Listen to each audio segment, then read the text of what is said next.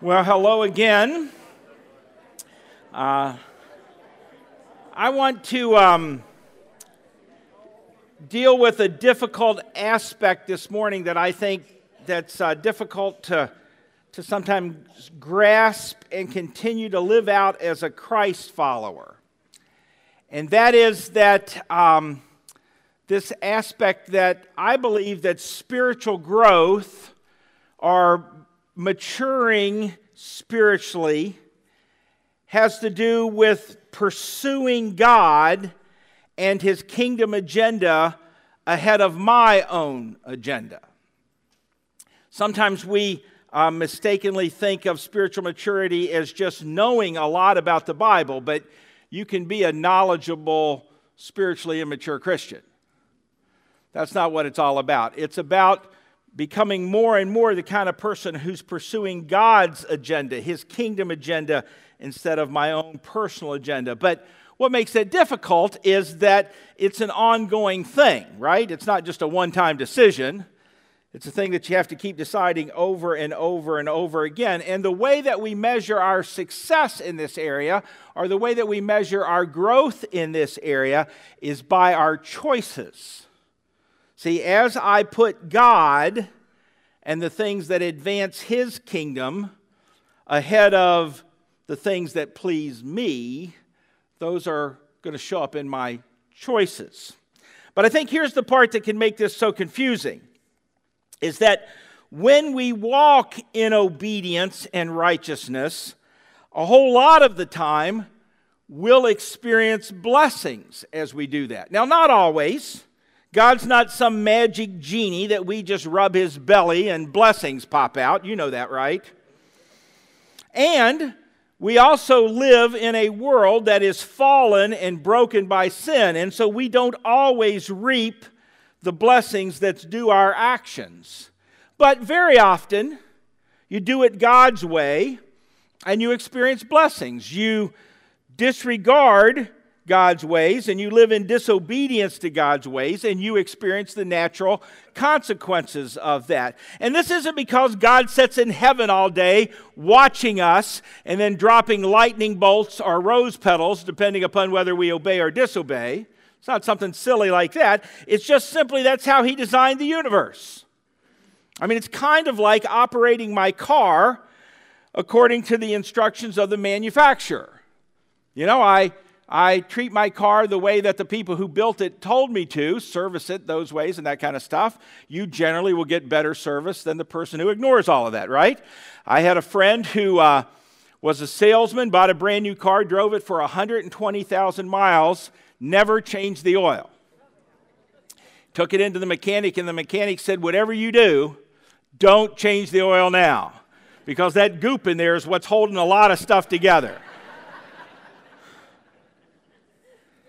So we get it. Do it God's way, blessing much of the time.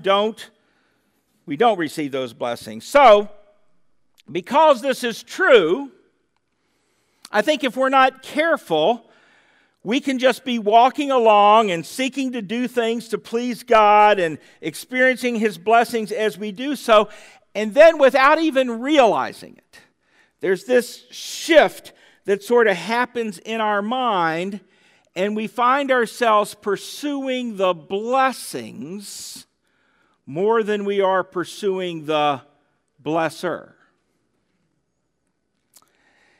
And our choices, our decisions, our pursuits, while they're not wild and sinful, they're suddenly motivated by what pleases me rather than what's most advantageous to God and His kingdom.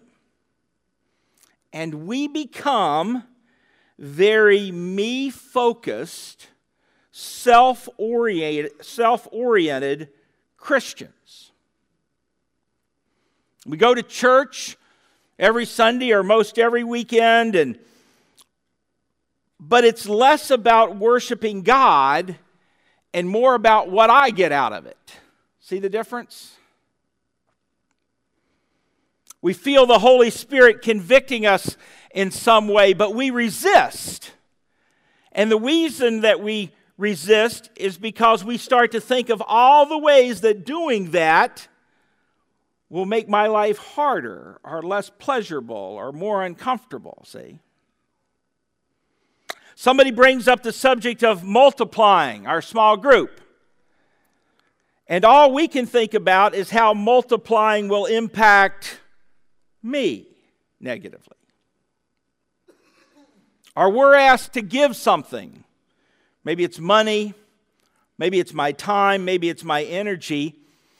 And then rather than thinking about how doing this will bring God more glory, all I can seem to see is how this will force me to give up something, to do without something that I kind of like having going on. And you know, we talk a lot about the kingdom of God.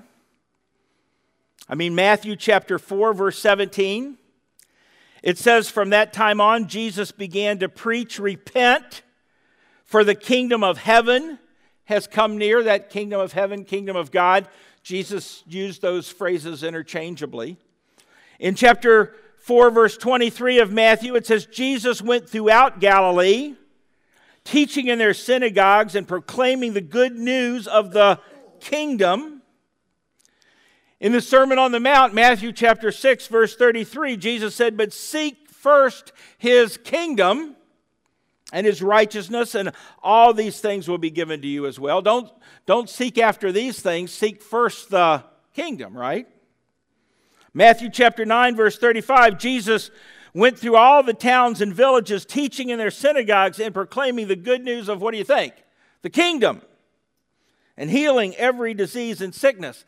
And even after Jesus' death and his resurrection, in the book of Acts, chapter 1, verse 3, it says, "After his suffering, he presented himself to them, and he gave many convincing proofs that he was alive. And he appeared to them over a period of 40 days. And what do you think he wanted to talk about? He spoke about the kingdom of God. So we talk a lot about the kingdom of God, but you know, what the heck are we talking about when we talk about that? Well, let's just spend a little bit of time here unpacking that. You know, a kingdom is a reign, not precipitation. It's a R-E-I-G-N. It's a reign of someone over others. A king has reign over subjects who, unlike a democracy, can't form a "not my king" protest, right? I mean, if they do, then they'll experience a "not my chance to live outside of prison" reality, or "not my chance to keep on living," or that, you know, those kind of things. Because you see, a king has power, absolute power. A king calls the shots. A king rules over subjects of his kingdom. And so as Christ followers, we are first and foremost subjects of King Jesus. We bow to him. When we worship, we're not just singing songs, we're declaring our loyalty to the King. When we pray, we're not just speaking into the air, we're speaking and lining ourselves under the King. That's why if your prayers are just "give me this and do this and I want this," you're missing the real point of prayer, because so much of prayer is aligning ourselves under the King, telling him how wonderful and great and praising him, bringing ourselves and surrendering ourselves and lining up under his authority over us. When we read our Bibles or when we hear a sermon, what we're really doing is we're listening to get instructions from our King. Because you see, Jesus, King Jesus, is over us. And we are under his authority in our lives. If he says it, we obey it. I remember hearing this story from Charles Stanley. Charles Stanley's father died when he was young, and so his grandfather was a very influential figure in raising him. And Charles's grandfather said to him, "Charlie, if God tells you to ram your head through a brick wall, then you start running and you trust that God will make a hole by the time you get there." See, we obey. He's king. But you see, our king is a gracious king. He loves us. And he truly desires our good. And so as we obey, we get to live out the blessings of obedience. But here it is again. As we're doing that, if we're not careful, we can just so easily get our cart in front of the horse, and we sort of start thinking God exists to do our bidding instead of the other way around. And we get mad at God because he doesn't do things the way that I've determined he ought to do them. I mean, think how ridiculous that is. And I'm not putting you down, I do it too. But isn't that ridiculous? I mean, who's the king and who's the subject here, right? Or, like I was having a discussion with a friend of mine who's a relatively young Christian, we were discussing something in the Bible where God shows his judgment, and he said to me, "Well, God wouldn't do that." I said, "Well, what do you mean? God did it. It's right there." And he said, "Well, no, God wouldn't do that because he loves us." And I said, "You're right. God does love us, but that's not the whole story. He's also holy and righteous. And God exists outside of time and space in ways that I don't understand everything that he understands. I can't fit all of that into my human-sized brain. And not only that, God exists for his own glory, not my pleasure, not my happiness."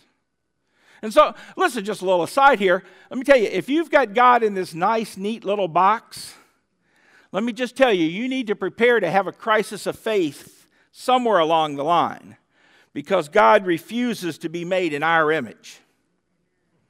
He's king. And so, if you're tracking with me, which I hope you are because I'm still in my introduction, all this really comes down to these three things. And if you haven't pulled out your message notes already, you can do so.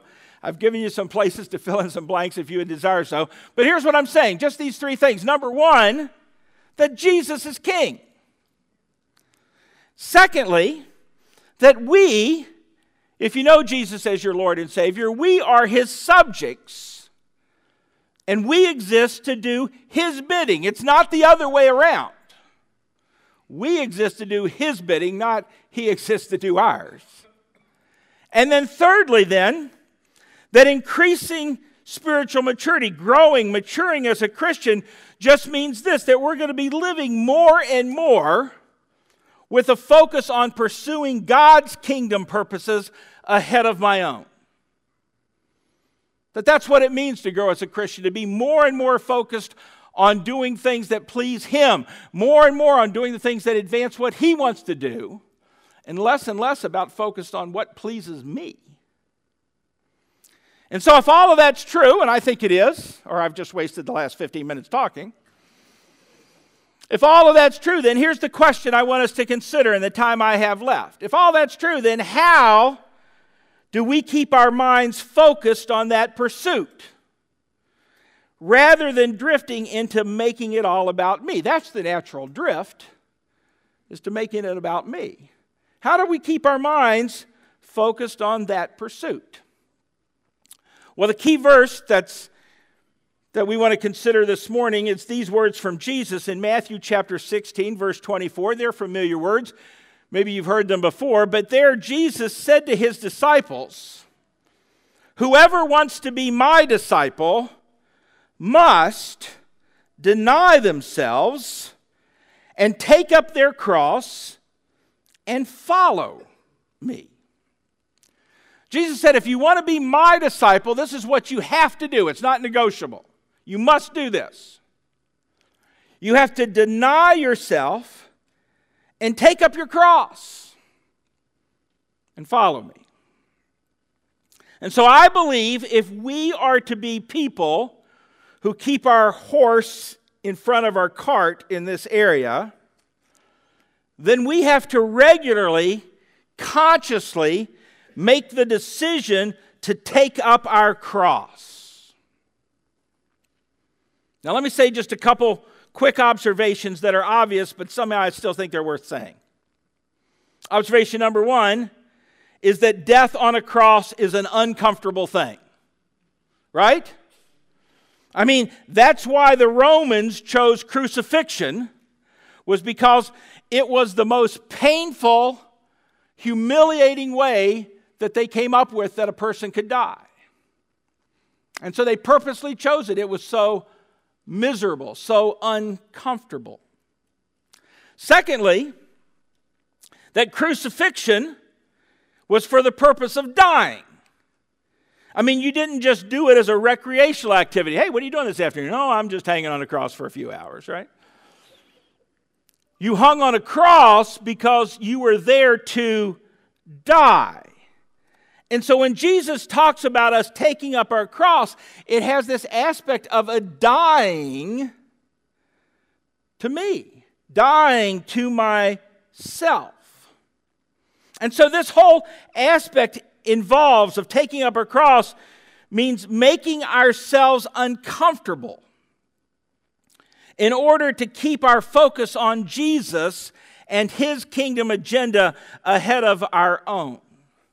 Now, I'm not talking about things like sleeping on a bed of nails or, praying on our knees until they bleed. I mean, there's been times in church history where, people have gone to seed with this, the ascetics. They thought the more we tortured ourselves, the more God was pleased with us. That's just ridiculous. I'm not talking about that kind of thing. But I am talking about this aspect of taking effort to tear down the idol of comfort that all of us keep erecting. When we think about spiritual disciplines, we think about things like reading our Bible. That's a discipline that we do, and it helps us grow. Things like praying. It's a discipline we do that will help us grow spiritually.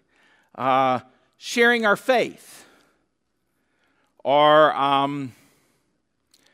serving in ways that use our gift, that blesses the body and uses our spiritual gift. Those are spiritual disciplines. And there's others, but I want to put forth this one. That another spiritual discipline that we need to build into our thinking is this, of choosing to make ourselves uncomfortable for Jesus. And so let me just deal with 3 to illustrate that I think we can pull out of the Scriptures. One of the ways that we can make ourselves uncomfortable for Jesus first is fasting. Jesus fasted. Luke chapter 4. It says, Jesus, full of the Holy Spirit, left the Jordan and was led by the Spirit into the wilderness, where for 40 days he was tempted by the devil. And he ate nothing during those days, and at the end of them, he was hungry. I always giggle when I read phrases like that. So he was hungry at the end of 40 days, But he fasted. Jesus fasted. Jesus taught the practice of fasting. In Matthew chapter 6, beginning with verse 16, Jesus says, When you fast, do not look somber as the hypocrites do, for they disfigure their faces to show others their fasting. They would purposefully make themselves look miserable so that everybody and their brother would notice that they were doing this. He says, don't do that. Truly, I tell you, they've received their reward in full. But when you fast, put oil on your head and wash your face, so that it will not be obvious to others that you are fasting, but only to your Father who is unseen, and your Father who sees what is done in secret will reward you. Jesus taught about fasting. And fasting, if you're not familiar with the concept for spiritual purposes, is just this. It's going without something. Usually it's food, but it can be other things. It's going without something for a period of time. Well, why do you do that? Why would we do that? Well, it's to make ourselves uncomfortable so that we will focus more on God. I don't know how you are, but when things are going great in my life, I just tend to coast sometimes. But when things are difficult and uncomfortable, you know what I do? I pray. And so generally, when we fast, it's for a particular concern. Maybe something that we're looking for a breakthrough in our lives over. Maybe it's a person that we really are asking God to do something really big in their lives, and we're really fasting and going to God over it. Usually it's for a predetermined time period. And what we do is you spend the time that you would spend on what you've given up, you spend that time praying. So you pray rather than in that time that you would be eating or that you would be watching TV or that you would be spending on the computer or whatever you've given up, whatever you're fasting from. And it's a way of making myself uncomfortable so that I will better lock in on Jesus. That's a way that we can make ourselves uncomfortable for Jesus. Second, I think, way that the Scriptures give us that we can do this is by serving in some way. Let me talk about it personally first. And even before that, certainly there are these ongoing ways that we serve that benefit the body of Christ and use our spiritual gifts. We all should be doing that, ongoing. In fact, this would be a good time to ask you, do you have a regular, ongoing ministry here at New Life? Now, I'm talking to the home team. If you're a ministry partner here, if New Life you're a regular attender, this is your church. Do you have a regular, ongoing ministry here at New Life? And I would say to all of us, whether New Life's your church home or not, don't simply attend a church, be part of it. I'm regularly, I'll be having a conversation with people, and when they'll hear I'm a pastor, often they'll say something like, oh, I go to church at so-and-so. And usually when somebody says that to me, my response is usually something like this: man, that's great. That is a great church. How are you involved there? And about 3/4 of the time, they look at me like, what are you talking about? They'll say something like, we go at 11. And so again, man, wherever your church is, whatever you consider your church home, don't just go there. Don't just attend there. Be part of it.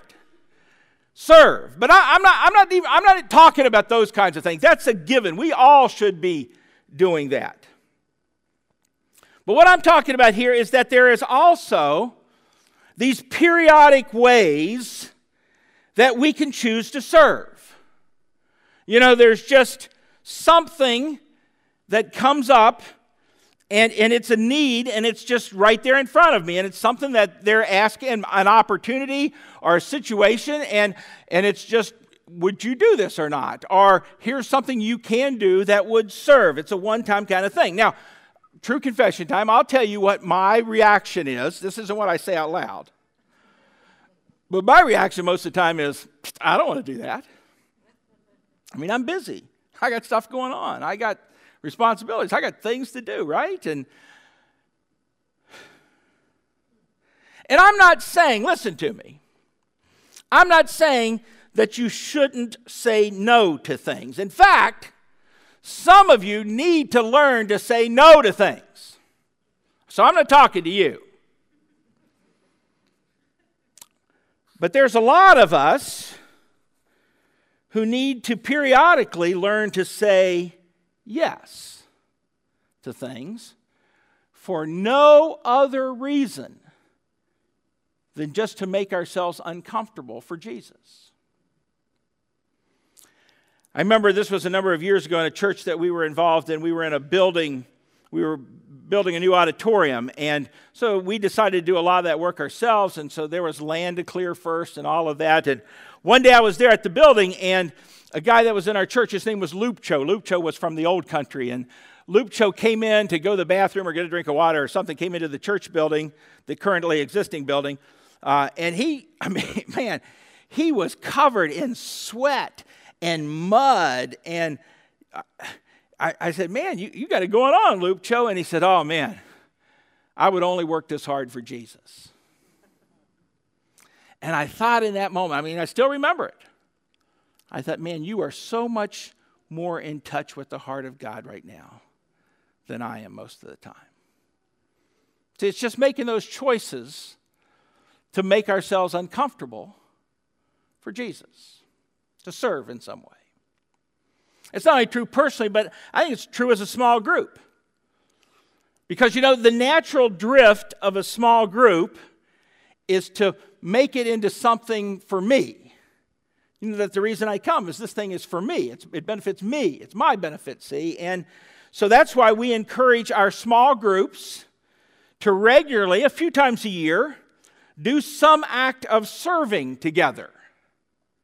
Because there's just value in serving shoulder to shoulder in some way that just helps us remember, hey, it's not about me.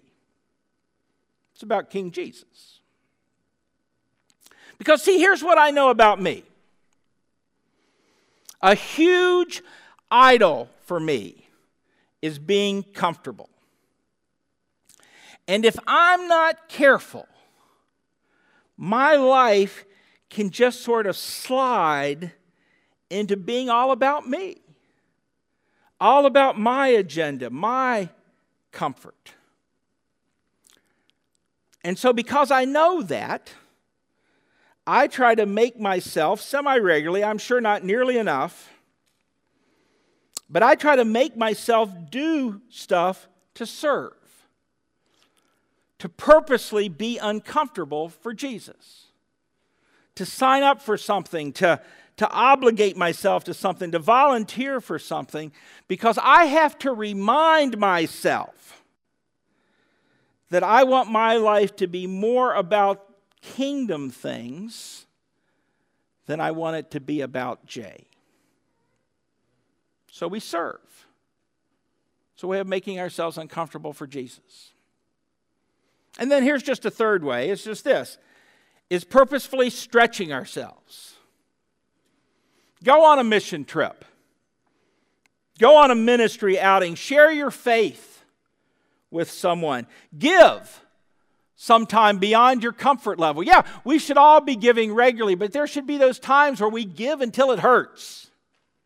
To stretch ourselves. To extend myself to someone who's hard to interact with. To forgive someone. To be kind or gracious towards someone who really doesn't deserve it. So I stretch myself to do it. I think the best illustration I have of this is Larry Crabb in his book, The Marriage Builder. He talks about this scenario. He says, to picture ourselves on a mountainside with a big cliff over the edge.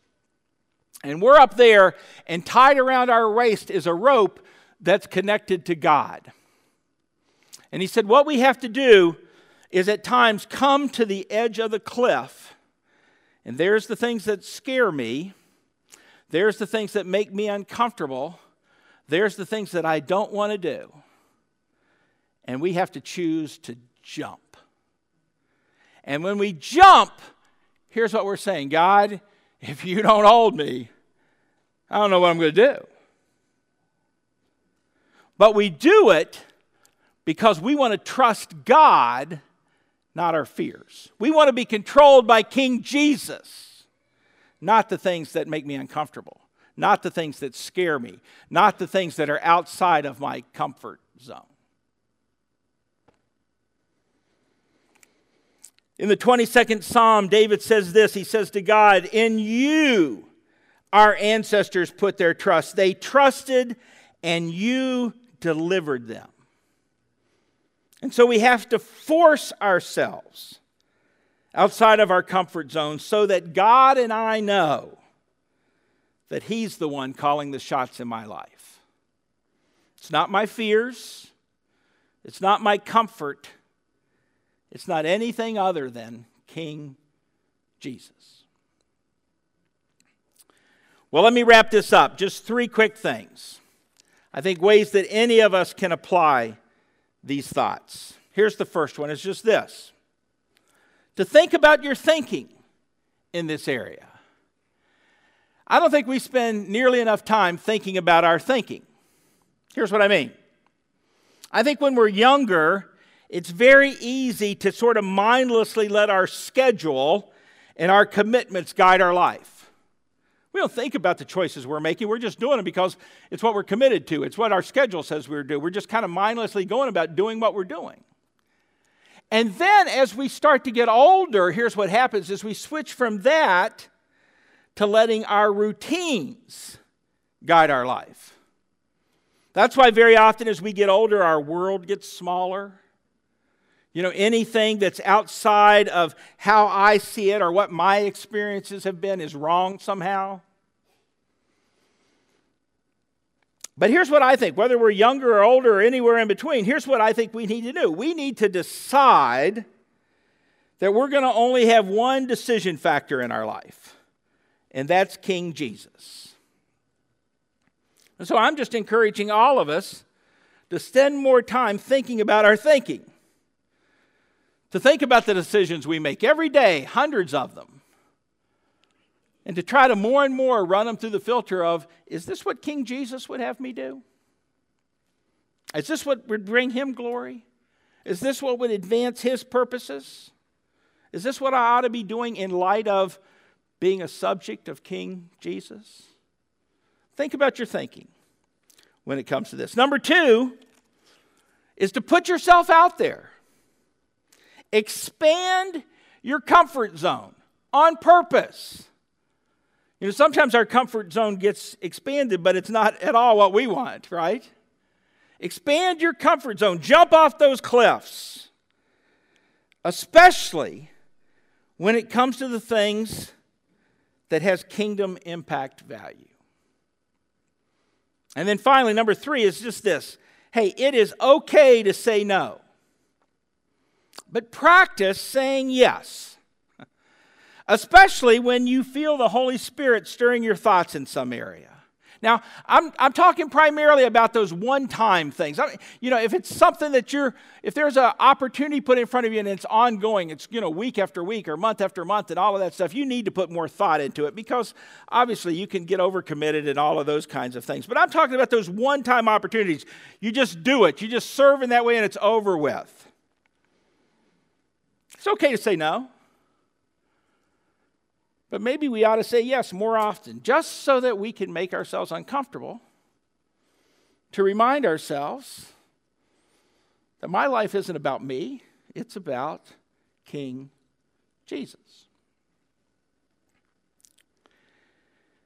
You know, some of us have said no to the Holy Spirit's prompting so much that, you know, maybe we don't even recognize that voice much anymore. And if that's you this morning, I realize it's not lots of us, but I bet there's a few of us that is the case. And if that's you this morning, I don't want to leave you with despair. I'm going to leave you with hope. Because if that's you this morning, here's what you just need to do. You just need to confess that to Jesus. Jesus, I've been way too much about me. Jesus, I've heard that still small voice, and I've said no and no and no, and I don't recall hearing it much anymore. God, forgive me of that. Forgive me for closing off my mind, closing off my thoughts, closing off my heart to that voice of the Spirit in my life. And ask God to soften your heart up more and more and more to hear the Holy Spirit prompting you.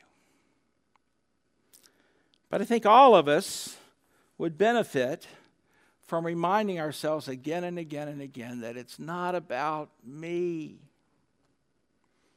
It's about serving King Jesus. Well, let's be standing for prayer. And I want to just encourage you, we're, like we generally do, are going to sing a couple of songs here. And while we're singing, if the Holy Spirit has spoken to you in any way, I just want to encourage you right there where you're seated while we're singing, just to do business with God. Just deal with whatever God would have you deal with. Not only that, but, we have prayer team members up here, and they would love to pray with you, whether it's about this or about anything else that's on your heart right now. If while we're singing, you just feel that freedom, just slip out and go to one of these people. They would love to pray with you. Well, let me pray for us, okay? Lord Jesus, again, we just ask you to personalize this for each of us. Lord, I don't know what the exact application is for all of us. I know all of us need to regularly sensitize ourselves more and more to you, God. Do your work now. Give us the wisdom to hear exactly what you want to say to each of us. And then give us the courage to respond to that. And I pray it all in your name. Amen.